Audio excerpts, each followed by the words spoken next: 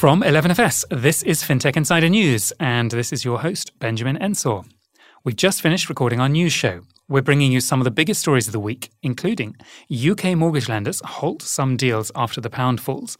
And we talked about how rapid increases in prices in the swap markets has caused lenders to withdraw their short-term mortgage offers because they're uncertain about their own long-term funding costs. DoorDash partners with JP Morgan on credit card. And we talked about whether they'd missed their moment of launching during the pandemic when people were relying even more heavily on home deliveries of food, and also why Americans are so much more enthusiastic about credit cards than people elsewhere in the world. And we answer some questions from the mailbag, including some really tricky questions about the operational challenges of rapidly changing interest rates and some much nicer ones about how people first got into fintech. We get into all of this and much more. But first, a few brief messages. Don't go anywhere. As you gear up for autumn, you need the right people on your team to help your small business fire on all cylinders. LinkedIn Jobs is here to make it easier. Tap into the world's largest professional network with over 30 million people in the UK. Create a job post in minutes and spread the word so your network can help you find the right people to hire. Just add the purple hashtag hiring frame to your LinkedIn profile. Simple tools like screening questions make it easy to find candidates with just the right skills and experience. It's why small businesses rate LinkedIn Jobs #1 in delivering quality hires compared with leading competitors. LinkedIn Jobs helps you find the candidates you want to talk to faster, and you can post a job for free. Just visit linkedin.com/fintech. That's linkedin.com/fintech. Terms and conditions apply.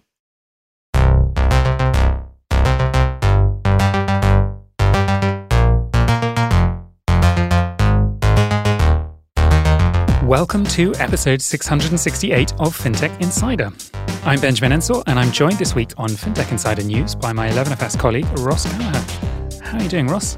I'm very well, Benjamin. Very well, thank you. Busy this week, but glad to be here and looking forward to what already sounds like an interesting show. Indeed, it's been a busy week with some slightly mad news. As always, we're joined by some very special guests. Firstly, making a welcome return to FinTech Insider, we have Francesca Carlesi, co-founder and CEO of Molo Finance. Welcome back to the show, Francesca. Can you give our listeners a recap on you and Molo Finance, please? Yes, absolutely. And thank you for having me. It's a pleasure to be back. So I run Molo Finance, which is a digital mortgage lender. So what we do, we digitize and disrupt the mortgage industry, which is one of the, as we're learning today, one of the most fundamental basic financial needs for everybody. And we are probably still today the only digital native lender in Europe. Welcome back. It's also a welcome return to FinTech Insider for Douglas McKenzie, Chief Content Officer of FinTech Finance. Welcome back.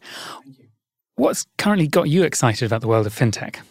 I mean, it's a big question, but I mean, it's FinTech related, but I've just been at an InsurTech conference, and we were talking about using satellite technology to predict floods, earthquakes, and obviously was what's happening on the east coast of the States in the last couple of days. I think that's never been more pertinent, and it's a way of really showcasing how, the human stories behind FinTech and InsurTech are really making themselves known. Yeah, I love it. InsurTech has so many opportunities to use data to help people avoid risk. Right. So it's not just about moving money around, but you can reduce risk by helping people understand the risks they're exposed to. Saving lives. Fantastic. Yeah. Okay, well, let's get into the news. So our first story comes from the UK because there's been some crazy stuff happening. UK mortgage lenders have halted some deals after the pound falls.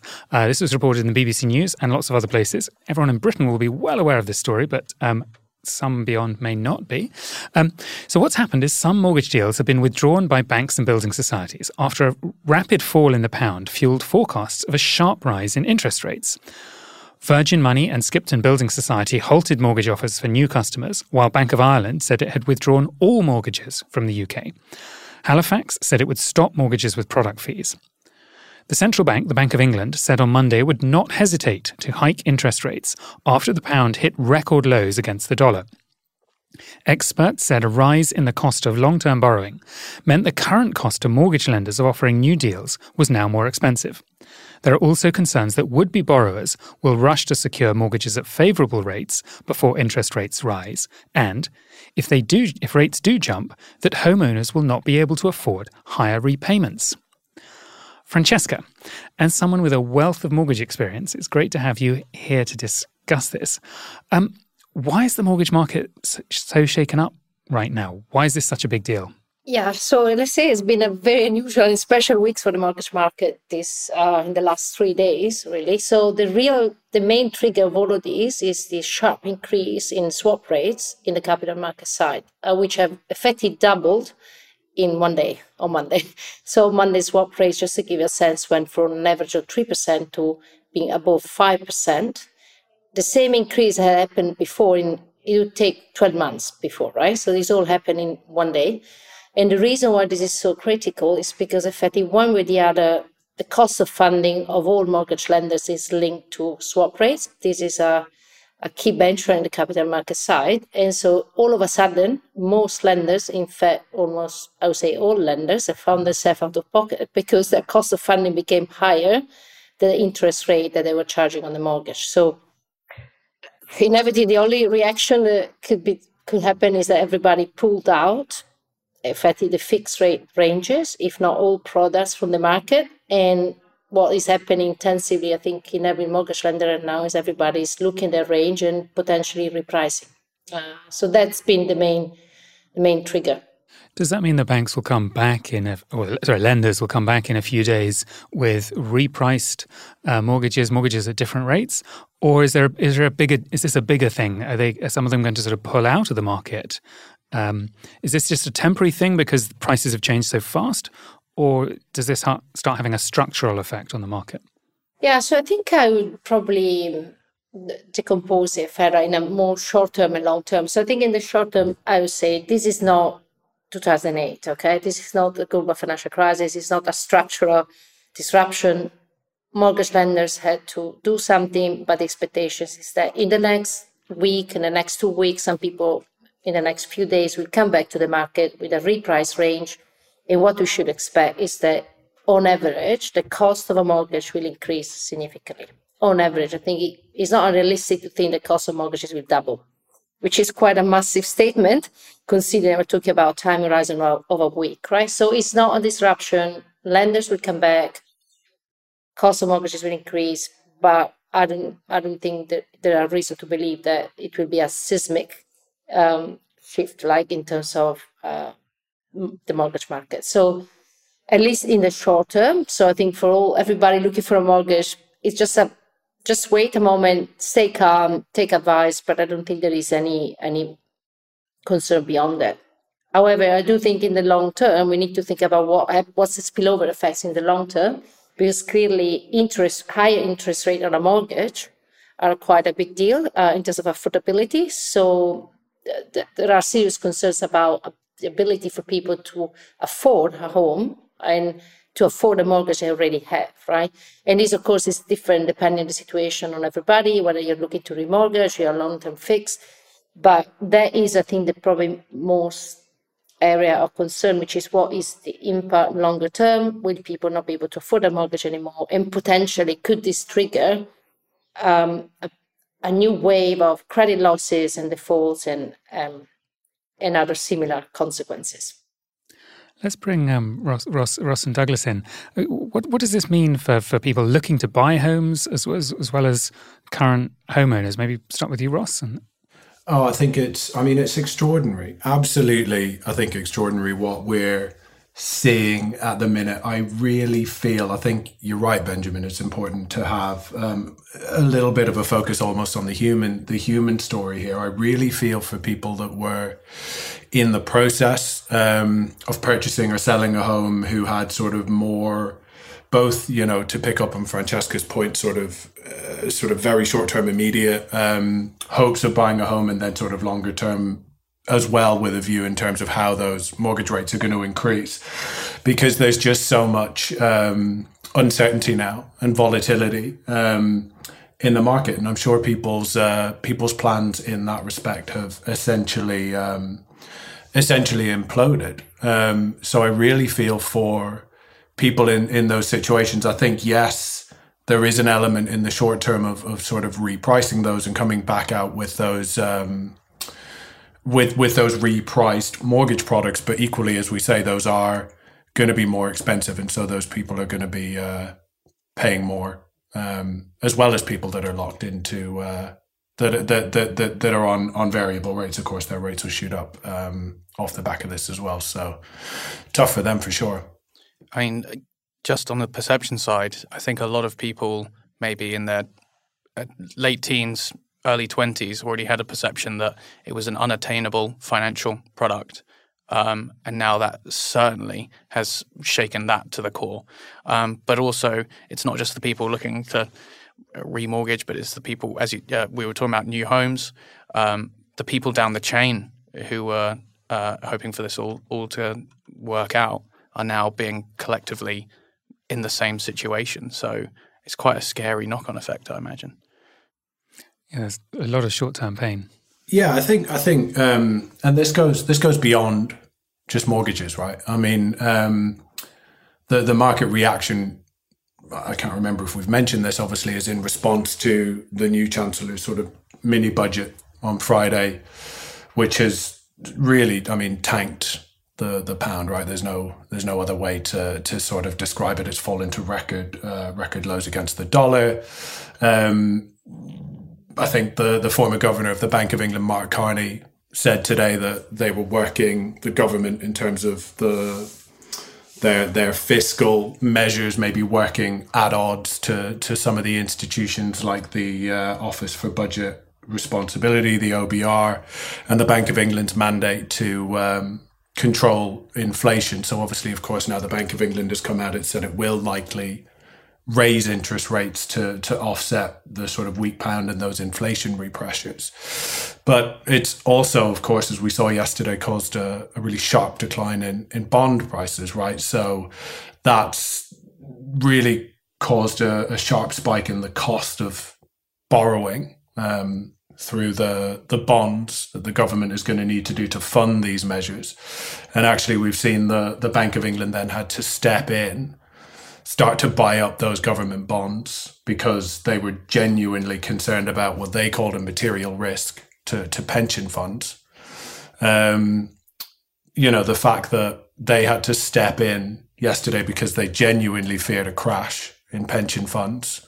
This goes beyond mortgages and I suppose really starts to underscore the scale of the problem. Weren't they going to crash literally at the end of that day? The pension Correct, within hours. Yeah. Yes. It is I think Ross fully agree. I think that is the broader problem here. It's beyond mortgages, right? Because effectively, there was a trigger point, which was this mini budget that has kind of triggered a lot of reactions. I mean, the swap rate, I mentioned the swap rate, but that's a consequence to that, right? So it's effectively a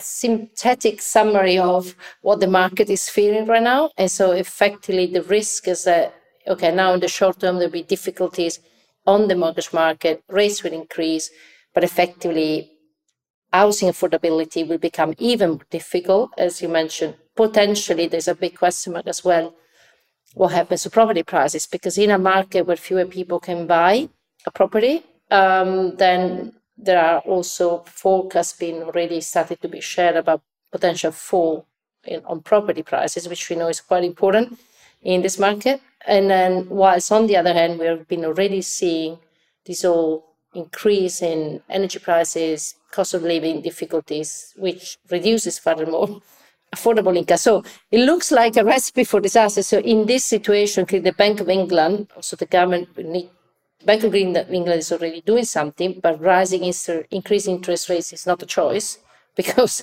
they need to, put some pressure on inflation, whilst something needs to be done to then support family and households, I think, for sure. So this really spirals beyond the mortgage market into the whole of fintech, the whole of financial services, because to your point, Francesca, that we already had this sort of cost of living crisis driven by a number of factors, including the Russian invasion of Ukraine, driving up energy prices, and now suddenly a whole bunch of households across the United Kingdom are now looking at significantly higher mortgage payments on top of much higher energy bills. that's presumably going to put a lot of households under a lot of pressure and going to start leading to potentially more defaults. Francesca, how are you and your team thinking about this? Because obviously it's been a really hectic week, I'm sure, for your team. I'm sure your team's been under a ton of pressure. But going forward, you're now looking at an environment where presumably we're going to start seeing higher default rates, right? Yeah, so I think we've done a lot of thinking about this, right, in the last 3 days. But to be fair, not only in the last 3 days. I mean, clearly there's been an acceleration, as you said, in one day triggered by the mini budget. But this escalation of interest rates, energy crisis, has been going on now since January, right? So in reality, a lot of our thinking, we try to stay 3 steps ahead, right? So some of this thinking, we just have to accelerate it now. But effectively, the way, I would say in a way we are also in a lucky situation, because if we think about Molo, yes, we are a fintech, so I think we wear 2 hats at every point in time. So on one side, we are a mortgage lender, but we are also a tech company, okay? As a mortgage lender, of course, we're looking at to play safe, to be careful, stay close to our customers. And of course, we also had to suspend products from the market because we also need to reprice and all that. But we have the benefit compared to other mortgage lenders that we don't have a huge and old and legacy portfolio, right? So in reality, we are not worried at Molo of credit losses, because typically these are the ones that impact on the older loans, older vintage of loans, whereas, we've been going on for the last 3 years. In the mortgage market, 3 years is not a lot, right? So I think the lenders are more focused on, and probably should be more concerned about credit losses, and people are the ones that have these huge portfolios been built in the last 10, 15, 20 years. That in a way is something good. Of course, we do monitor our portfolio, but so far that's not a concern for us. I think the most interesting part is, however, what we are doing in terms of wearing our fintech hat, so our tech hat, because inevitably, that's a little bit part of our DNA. We tend to think that always when there is a crisis, there is also an opportunity. There is always the half full side of the glass. And I do think that this is a moment of potential massive opportunity to bring some much needed innovation in the market and to potentially shake up some of the issues. Because if we step back for a moment from the mini budget, the swap rates, and everything we've been discussing, the real question is, why is the UK mortgage market so much impacted every time? And consumers are impacted so much by volatility in the market and things that happen, right? This doesn't happen the same in other countries. I'm Italian, as probably can tell. And all other markets are much more resilient in the mortgage side. Vis-a-vis capital market volatility. And there is a reason that is that the structure of the market is different here. You tend to have short-term mortgage rates, fixed rate. Across the rest of the world, you typically have long-term fixed rate for 20, 30, 40 years, which effectively acts as a immunizer vis-a-vis volatility in capital markets. So I think from that point of view, what we're doing at Molo is to think, okay, is this opportunity to be more innovative, bring some more product innovation in the market, bring product that can stabilize the market for good and give a good proposition for customers and effectively isolate them from volatility that is inevitable, right? Today is because of this, but every 3 to 5 years is always something. So we are looking at product innovation and new products that we can bring to market, like long-term lifetime mortgages. We're already actually in the market for that. Offset mortgages or things that can preserve customers from market volatility, whilst at the same time, giving them a way to still buy a house without having to struggle every 2 years to think whether they can afford it or not. Fantastic. You made some really interesting points there, particularly about the different structure of the UK mortgage market compared with some of the other European mortgage markets. So good luck to you and your team managing through this sort of crisis over the next few weeks. Unfortunately, that's all the time we've got on this story, so we'll move on to our next story. Much as I was tempted to ask you about the political questions, and of course Italy's had its own political changes in the last week, but we won't go there. So we can do another 2 hours on that. You don't want to get me started on the topic. Mic drop change, yeah. So our next story is less political. JP Morgan is strengthening its push into dining with a new DoorDash credit credit card. This was reported on Bloomberg. So JP Morgan Chase is launching a credit card with the delivery service DoorDash. It's the latest addition to the biggest US bank's ever-growing range of co-branded card deals. The card, which is DoorDash's first, will operate on MasterCard's network, expanding on the existing relationship among the three companies, they said in a joint statement. JP Morgan and DoorDash have collaborated on credit card perks since January 2020, while MasterCard and DoorDash began offering benefits together last year. The firms didn't disclose details on annual fee, launch date or perks, beyond that cardholders will be able to earn rewards on and off the DoorDash platform. We asked 11FS's own David Barton-Grimley, Global Strategy Director of Embedded Financial Services, whether this could be a significant partnership or is this just branding? The food delivery market in the US has been experiencing record growth, with DoorDash and Uber locked in fierce competition for attention and finding ways to boost margin. Offering loyalty points through a credit card may be one way to do this, and this isn't JP Morgan's first foray into co-branded credit cards with delivery companies. They're also launching a card with Instacart this year. We have a few questions about this strategy. At a time with inflation and huge economic uncertainty, the convenience of ordering takeaway could be one of the first things to go. In fact, DoorDash have already experienced the lowest user growth rate in their history from 2020 to 2021. When restaurants face an inflating cost base, will they still be able to afford DoorDash's 15 to 30% commission fees on each order? The fundamental question for us is this: is JP Morgan jumping on a hype cycle which may already be past?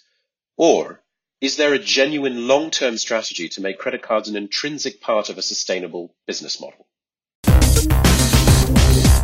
Douglas, I might come to you first on this. What do you make of this story? Does this sound like just marketing, or is there something more than that? Do you think customers really want co-branded cards and want the rewards? Is that an American thing that works there and doesn't work elsewhere? I don't know. Personally, if I pull out my card and it had a big Uber Eats sign on it, I'd be scared of how much people would think, how much takeaway people think I would get.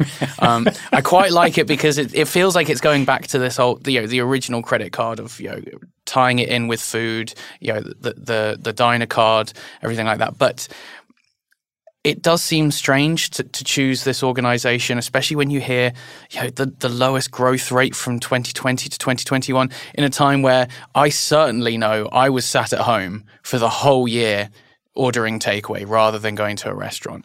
So this is strange to me that they've gone for it. You think they missed their moment? I think so. It would have been good maybe 2 years ago. Well, or maybe not, as you can see from that growth rate. What do you reckon, Ross? Is this... I don't know if you're a big takeaway fan or not. Maybe you don't have to say it. But do you see a logic to this deal? I'll admit nothing. No, I don't, Benjamin. I don't like this. Honestly, I worry about sort of pushing credit cards and other secured lending products right now. And I think especially maybe where the core of that proposition is based around rewards and other incentives, I think aimed at encouraging people to spend on these products. I mean, look, I get the draw of rewards, right? And obviously they're a useful tool in terms of providing an incentive and driving behavior. I think my point here, though, is that we should be incentivizing the right behaviors. And I think fundamentally, rather than coming up with glossier credit cards with cool brands, I think we need to be rethinking the ways in which we can help consumers build better financial behaviors, getting them on the path to financial wellness. And I think, as we covered off really well in the previous story, there's just so many financial pressures on individuals right now. And I think we should be giving people the skills to manage those. I think we've already touched on this. I don't think encouraging regular, expensive food deliveries really falls within that. I think, again, it sort of misses the point. So I don't love this. Francesca, do you think the guys are being unfair? I mean, isn't fintech all about, partnerships and, developing distribution? I mean, isn't this a smart move by JP Morgan? Are these two being too skeptical?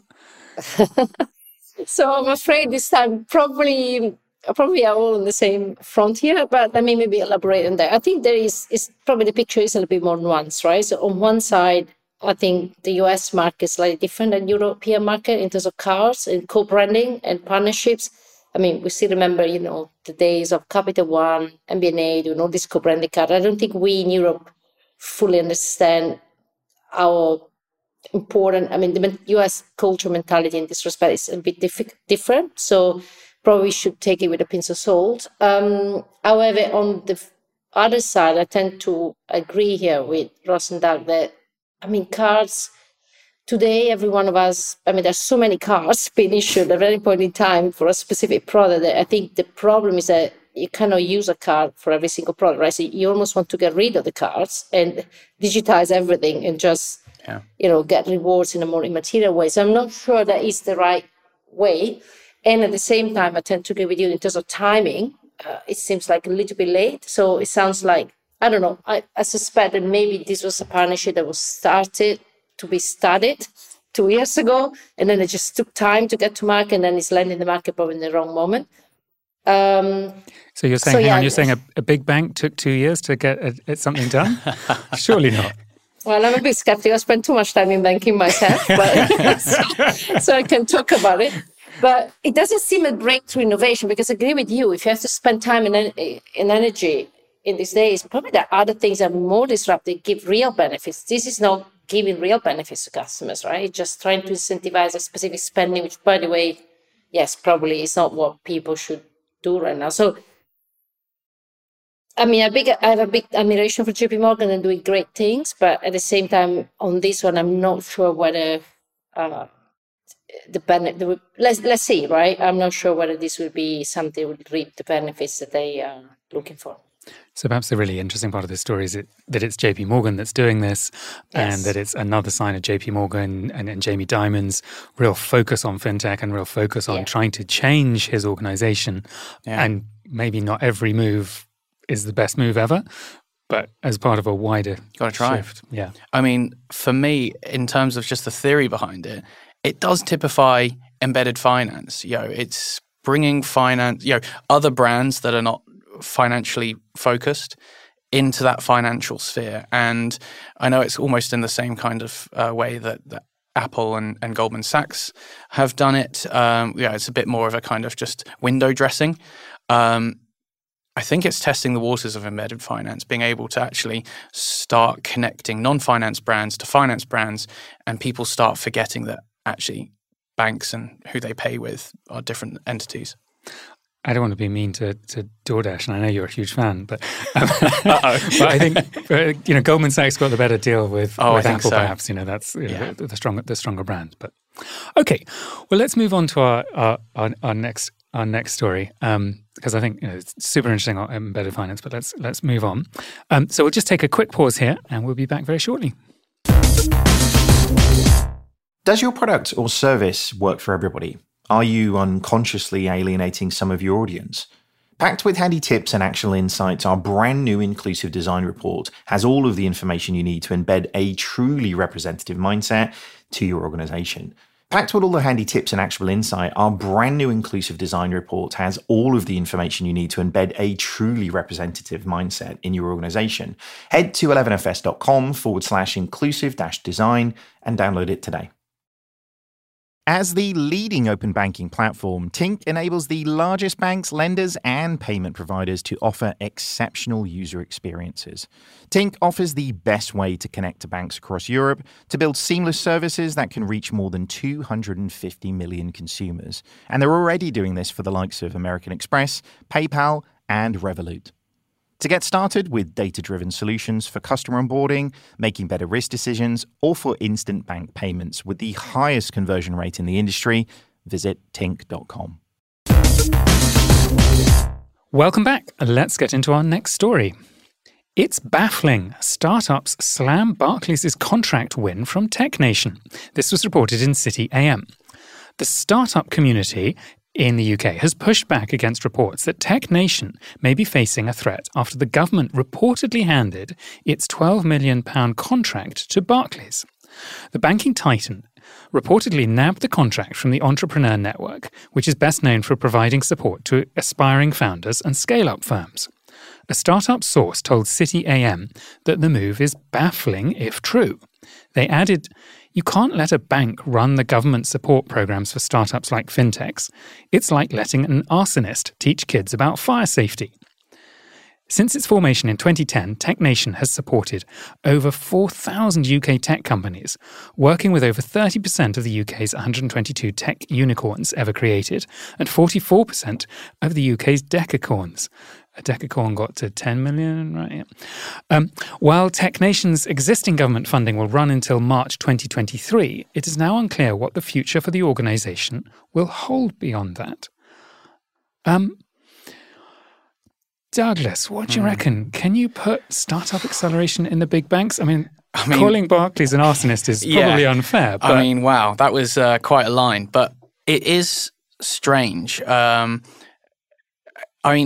think we're going to come on to it later, but I think a lot of the discussion is, a lot of the fintechs being baffled as to why this has happened. But I imagine a lot of the incumbent banks, the traditional banks, will think, gosh, is Barclays going to get the first dibs at partnering with these small fintechs that they're incubating?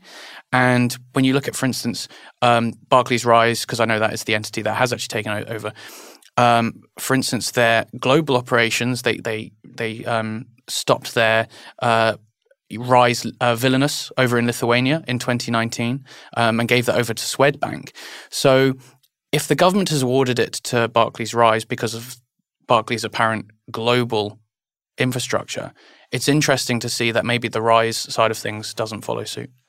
I really like your point on the sort of competitive impact on other banks. Yeah. Because the obvious side of this story is, well, is this actually helpful for startups? But you're quite right. Other banks must be up in arms if this is confirmed. Francesca, I don't know if you'd seen this story before. What did you make of this? No, absolutely. I mean, that was one other big news this week. So, and by the way, I must disclose that so we were part of two kind of programs with TechNations, both the FinTech program and the Upscale program. And I used to work at Barclays. So in a way, I feel well positioned here. So no, I completely agree. So I was very puzzled by this news, and I don't even know what is confirmed. I hope not. I just think that simply you need, a bank has a duty towards its shareholders, and they need to do what's in the best interest of the bank, right? So assigning a program that by definition is supposed to be about disruption innovation, and typically it's because banks cannot do it, and B, that is supposed to be neutral, so not just, needs to support equally all the full ecosystem of startups, regardless of whether it's useful for a bank or not. I don't know, it seems to me something that is completely conflicting in the way it's been done. So I think it makes no sense, because it's almost assigning a neutral program to somebody that will be partial or biased by design, not because, or like willingness. So I don't think that's a natural home. And by the way, I do think that TechNation has done a fantastic job, because they effectively had no agenda, no bias, only one mission. And having been part of that, I think they fulfilled the mission in the right way. So it'd be interesting to understand what has been driving this, if it's confirmed. But I do think that probably it needs to be rethought, if there is still a space to do that. What do you think, Ross? Are people getting worked up before the final decision has been made? Is this a storm in a teacup? Yeah, it's a fair point, right? So I think we probably should stress that this hasn't yet been confirmed by the government. I will also stress that this probably is another story that doesn't reflect particularly well on the government in this week's show. So it's an interesting one. I think TechNation, Francesca, as you've rightly said, has been enormously successful. It's given huge support to very successful fintechs over the years, Revolut, Monzo, I think Funding Circle and others. It appears that this decision has been taken because of TechNation's failure essentially to become financially self-sufficient. So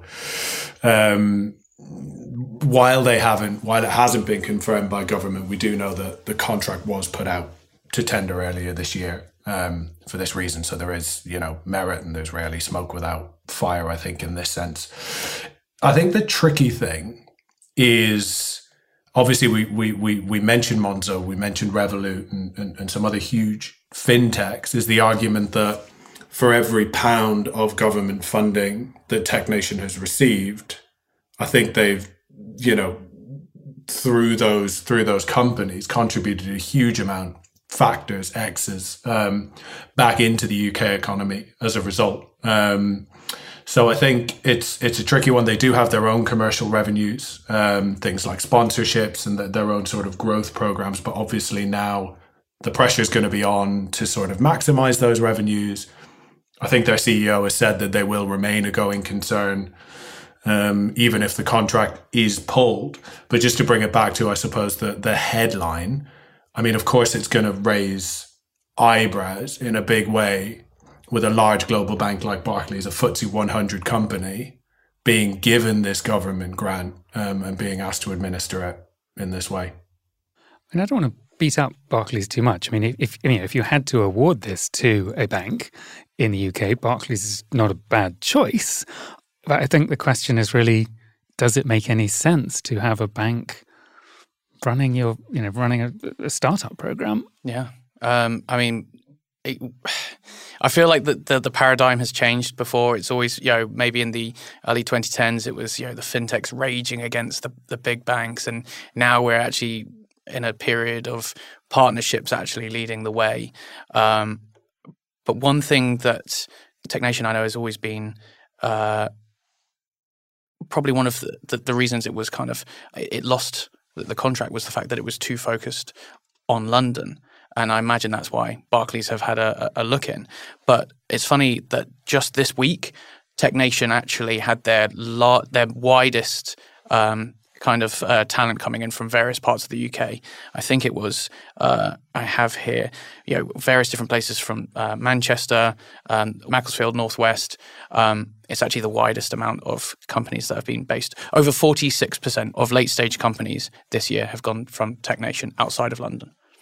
Because there's a political logic to that of saying, okay, actually, that London, like many capital cities, dominates its country and dominates the economy, and actually part of the government's job is to spread that wealth, and therefore support startups and businesses throughout the regions. And so, I think that's an interesting argument that might be why the government is thinking to get someone else in. Yeah. But I want to come back to Francesca's point, because I think, that point you made, Francesca, about, the sort of the power within large banks, that there are going to be groups within large banks, profitable business units that look at some startup that's coming in using, technology to completely undercut their business model and saying, we don't want that to succeed, and finding ways to sort of kill it. I mean, let's imagine Barclays does win this. How does Barclays, stop its internal fiefdoms from just crushing certain types of innovation, right? Because we know that banks do that. Because why would you destroy your own business model? Why would you support a startup that is potentially undermining you, right? Yeah, and I think maybe just, if I may add to that, I think that the problem, just to be clear, is not about Barclays here, is specifically, right? It is a very good bank and all that. And its problem is not about having people that might be biased. The problem is a structural issue, which is because I've been spending some time in banking before. And the reason why I still believe that one of the main reasons why real disruptive innovation doesn't take off in big corporates or big banks is not only because of legacy infrastructure, because of incentives and mentality, right? So effectively, if you then rely on a big bank to exactly push the envelope and force innovation that could cannibalize the business, you're back to square one, which is why, effectively you're limiting that innovation. So the real challenge would be, how do you ensure almost a full Chinese walls? If that really happens, right? You need to ensure that whoever manages the program is completely ring-fenced, completely separated, almost different offices than the main bank. And then at that point, just wonder why did it make sense, right? So, but that would be the challenge, because if they're the same people, inevitably you cannot change approach or mentality, right? So I think that would be the real question mark, I guess. Yeah, indeed. Well, politics is famous for, leaks, and I wonder whether someone has leaked this precisely to give the fintech industry a chance to object to this decision. So good week to bury it.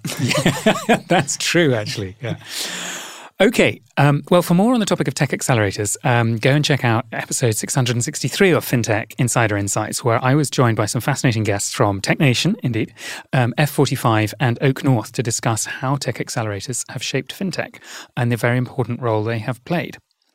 Okay, well, let's move on to our last story, our last big story, which is that Dutch payments giant Molly is expanding into lending with Molly Capital launch. And this was reported in Altfi. So businesses in the Netherlands and Belgium will soon be able to apply for a merchant cash advance of up to €250,000 via payments provider Molly. The launch is part of Molly's move to become a fully integrated business financing service, branching out from only offering payments. Because Molly already has sales data on its customers, it can easily assess affordability, and small businesses can request funding in just a few clicks, with cash arriving on the same day. Repayments are then automatically taken as a portion of daily sales, plus a one-time fixed fee is charged. To find out why Molly is making the move into lending, we reached out to Remco Jansen, founder of European technology news site Silicon Canals. So you need to know one thing about Molly. So they're typically seen as a payment service provider, right? So if, for instance, you want to pay at my company, you want to pay online, you do that through Molly. But Molly always set out to do one thing really good, and is to service their customers as best as possible. They're religiously and maybe even holistically focused on getting the best product shipped out there. So I spoke to Shane Happach, the CEO of Molly, at the Next Web conference a couple of years ago.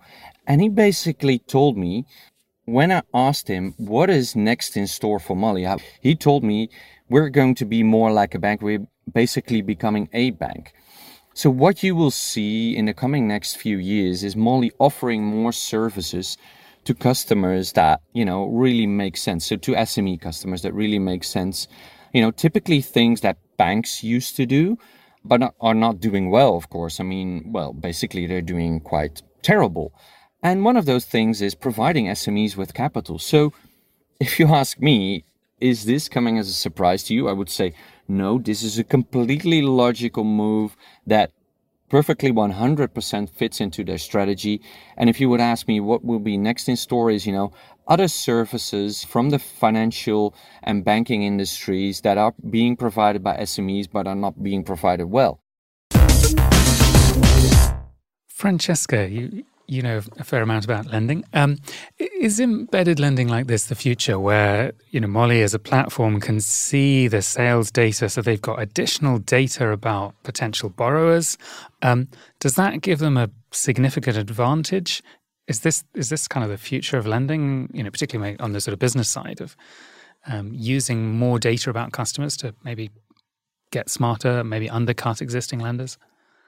Yeah, so I would say absolutely yes. I think this is a very natural move, especially for a player that is so obsessed about, on giving always the best product to customers, and it's very natural. So once you have a platform, you already a customer base, you have transaction data. The natural next move is effectively to just find other ways to monetize all this data, all the behavioral data, and this customer base. So I would not be surprised at all if this is the first step. It's kind of what used to be called cross-selling or expanding share of wallet, right? And things like that. So I think it's very natural, but I think it's part of a macro trend, right? The macro trend that we need to keep in mind right now is that,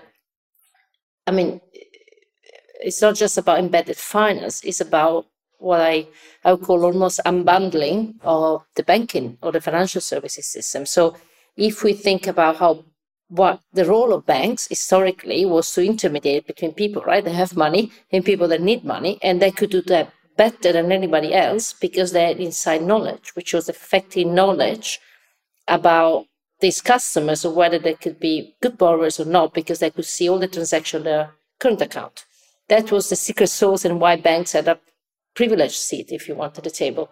I think the world has changed dramatically now because effectively everybody, or many other companies, have access to the same data, so the same privilege to know whether somebody's a good borrower or a bad borrower. And this has happened through, access to payment data. Has happened a lot through open banking, PSD2. So all of a sudden, I think that's why I really like to think that financial services are unbundling. You don't need a bank anymore to do all of these things. You have access to that behavioral data you can analyze probably better than a bank.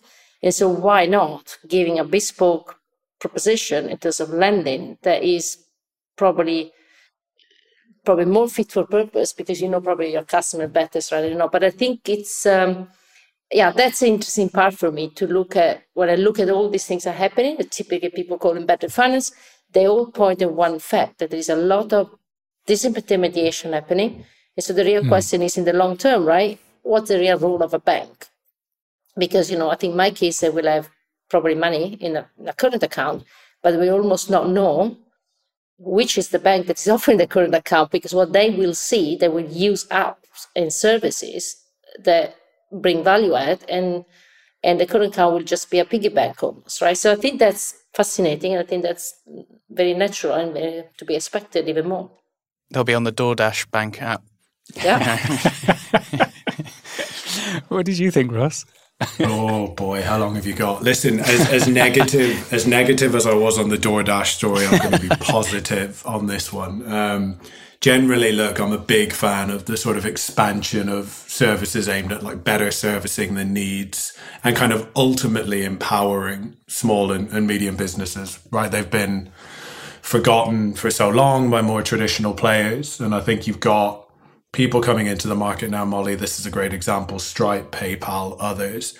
And I think they are applying new technologies, new sort of data techniques to addressing these needs. They're sort of unlocking new use cases, new user segments. I think what comes across really strongly about Molly as well is it feels like their success as a business is really aligned to their customers' success as a business, right? And I think they really care about actually helping them to be successful. And I think, Molly being able to offer same-day funds, that's in contrast to high street lenders. When small and medium-sized businesses make credit applications, it can take 6 months just to get a no. It can take up to 9 months to get a yes, right? And I mean, this is what I mean. This is the difference. It is empowering, because that could be the difference ultimately between these businesses being successful and not being successful. And, I saw another good example this week.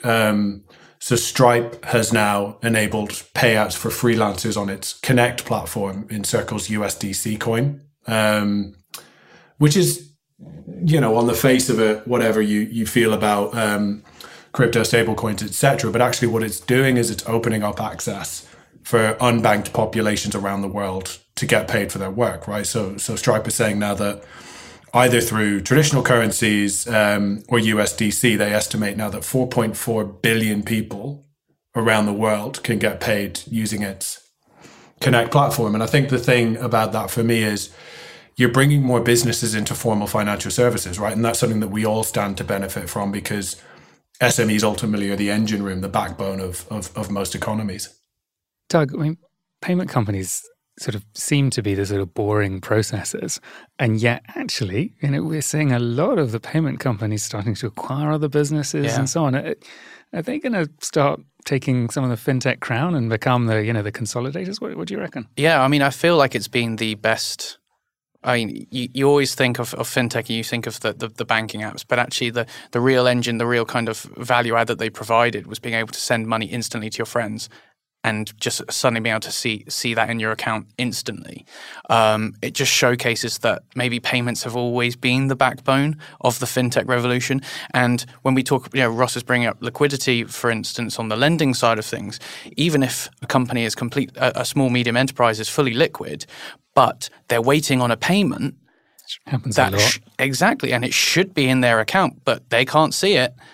I mean, that suddenly, you can't relax at the end of the day. So now that we're starting to see instant payments, but also the transparency of where those payments are, especially if it's high value, which for a small, medium enterprise is huge, that's going to be payment companies are going to be leading the way if they haven't been in the background already. Yeah, it's going to be super interesting watching Molly with this and see how successful they are. Well, that's all we've got time for on this story. But if you enjoyed Ross's passion on the topic and want to hear more about whether SMEs are really being served by fintech, go and check out episode 659 of Fintech Insider Insights, where Ross was joined by guests from Alika Bank and Novo to talk all about SMEs. Right. Now for the section of the show that we're calling Big Click Energy, a quick-fire roundup of some more click-worthy news this week. Ross, do you want to get us started? Yes, absolutely. So this story comes from The Telegraph. NatWest's male bankers to get a year off for fatherhood. So NatWest has told its male bankers that they can take a full year off when they become a father as it races to reinvent itself as more family-friendly. The bank will next year introduce a policy that allows all new parents to take up to a year off regardless of their gender, of which half will be fully paid. Equal paid parental leave is increasingly common, but NatWest is unusual in offering fathers a full year off. It previously offered men 2 weeks of statutory paternity leave on full pay. Alison Rose, the first woman to lead one of the UK's big banks, added that the bank wants to do more to help families thrive. Listen, I almost don't like the use of the term a year off. In this context, I think anyone that's had kids will tell you that's probably not quite the case. But I do think this is a really positive step, I guess, in the right direction. I think it allows fathers more time to bond with, obviously, the baby and to be there to support the mother, the family at really what is such an important time. So I think hats off to Alison and the team at NatWest Group, really for recognising this and for taking such a positive step. Let's hope it becomes a little bit more commonplace. Yeah, great news. So from a happy story to a sad story, Klarna is to make a second round of job cuts. This was reported in Sifted. Klarna is planning a second round of layoffs 4 months after it cut 10% of its global workforce. In a live video message sent to employees and reported by Swedish news site SvD, the company's chief operating officer, Camilla Giesecke, announced that the organisation needed to make further cuts to some of its departments. Klarna confirmed a new round of job cuts to Sifted and said fewer than 100 employees would be affected globally. It comes 3 weeks after CEO Sebastian Siemiatkowski told Bloomberg that all layoffs were done and that the company was moving on. Really sad. Klarna has been, one of the sort of poster children, if you like, of fintech, although it's actually quite an old business. It's been very successful. It's obviously miserable to see people losing their jobs. I think we're going to see this happening, as interest rates go up. I think we're going to see some credit-driven businesses struggling. So I wish the best of luck to the people who are laid off from Klarna. Tough news. No, absolutely. And then sort of all over the place here, but from, I suppose, a sad story back to a happy story. This one comes from FinTech Finance. So SME FinTech lender Alika has reached profitability in close to record time, according to CEO Richard Davies. He announced the bank has been profitable on a monthly basis for each of the last 3 months. The bank opened its door to lending in March 2020 and has already lent over £1 billion to mid-sized SMEs. It now has monthly loan originations reaching close to £1 billion on an annualised basis. For more on this, we reached out to Richard Davies, CEO of Alika Bank. So we announced this week that Alika hit profitability over the last 3 months. And I guess the question here is the path to profitability a tough one? Now, I think the answer has to be yes. I mean, you look at how many companies across all sectors that kind of start up and take a long, long time to achieve profitability. I guess there has been a focus on growth over profits, kind of certainly during the pandemic times. That was particularly was valued by tech. I guess for us, we have the fortune of being particularly lending focused, which has positive unit economics, provided you can get the money back credit risk wise. And so that's something that certainly helped us to get along that path, but definitely not an easy one. And when I joined, we were losing about 25 million quid a year. So yeah, certainly a good step for us to hit break even, and hopefully look forward to a lot more in the future. I'm a big fan of Alika Bank, and so I'm delighted really to see this announcement from them. I'm also not really surprised. I think these guys are really doing great things for businesses, and the fact obviously then that they've reached profitability in record time, I think just underscores the needs for these services. I guess just to reiterate, I did chat with Kashfi from Alaka Bank in episode 659, which I know we've mentioned already, but I would encourage people to go and check it out. We really should have got you, Douglas, to read out your own story there. Sorry about that. All credit to FinTech Finance.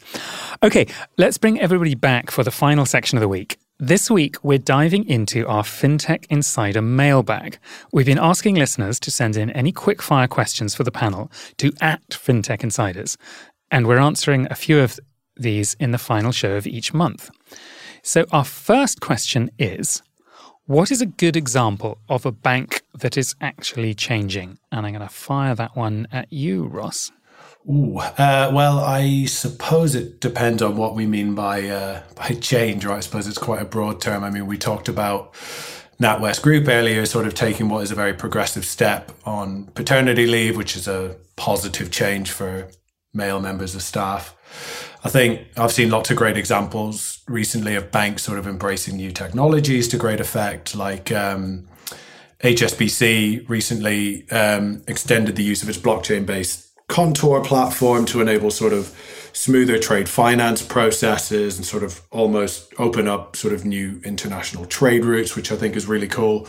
I would probably say that what we're still not seeing enough of, and we talk about this a lot at 11FS, is traditional banks, I guess, shifting away from the focus on sort of analog financial products towards those more intelligent services and sort of insights. And I appreciate, obviously, it's really not easy. Big banks aren't designed to sort of change quickly. But I think taking those intelligent services, embedding them at the point of need, like we've talked about on a couple of the stories as we've gone through the show today, really, I think that's where fintechs are changing the game. And I if that's what we mean by change in this context, I just don't really think that enough big banks are sort of doing it yet. Fantastic. Thank you, Ross. Okay, our second question comes from Lee Brooke Pierce, and it's quite a challenging question, so I'm going to send it to you, Francesca, because I reckon you might be the smartest one in the room. What operational challenges, apart from changing interest rates, have to be absorbed by banks and fintechs during this current period of monetary instability? So, what I'm saying is this is a difficult one, considering how complex banks' operations are, and the fact that monetary stability means a lot of things. I would say, though, that few things comes to mind. Apart from changing interest rates and all the impact we discussed before. I think clearly one is customers' communication and ability to stay close to customers and maybe adapt processes and adapt communications in a way that is quick and easy and lean.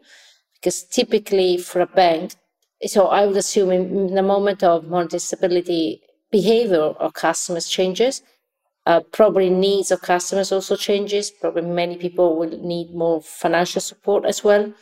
And in this situation, it's actually very helpful to be able to move quickly as a bank, stay close to the customer, adapt products, change the processes.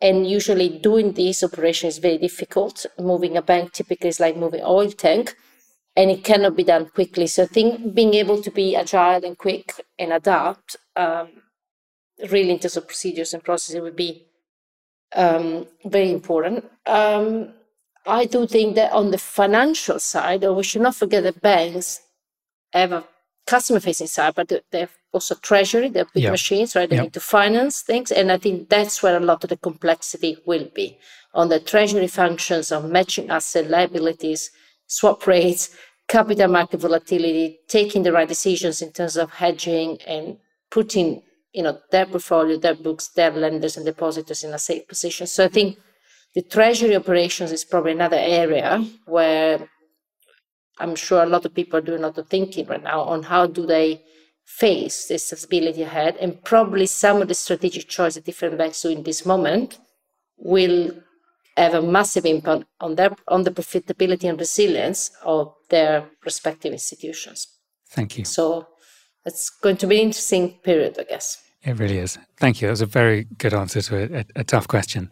Douglas, you'll be pleased to know there's a much easier question for you. This comes from Luke Tiggy, who is marketing director at ePayments. And he says, how did you first get into the fintech industry? And I'm sure Francesca is sitting there thinking, why didn't you ask me that one? I'm sure Francesca would be able to provide a much better answer as well, much more interesting answer. But I mean, I moved back from China having experienced, 4G firsthand and a super app. And I saw an ad for someone that said, do you want to travel the world and shoot bankers on camera? And so I jumped at it. And 7 years later, here I am. Fantastic. All right. Well, thank you all very much. That wraps up this week's news show. Thank you so much to the three of you for joining me and being so entertaining.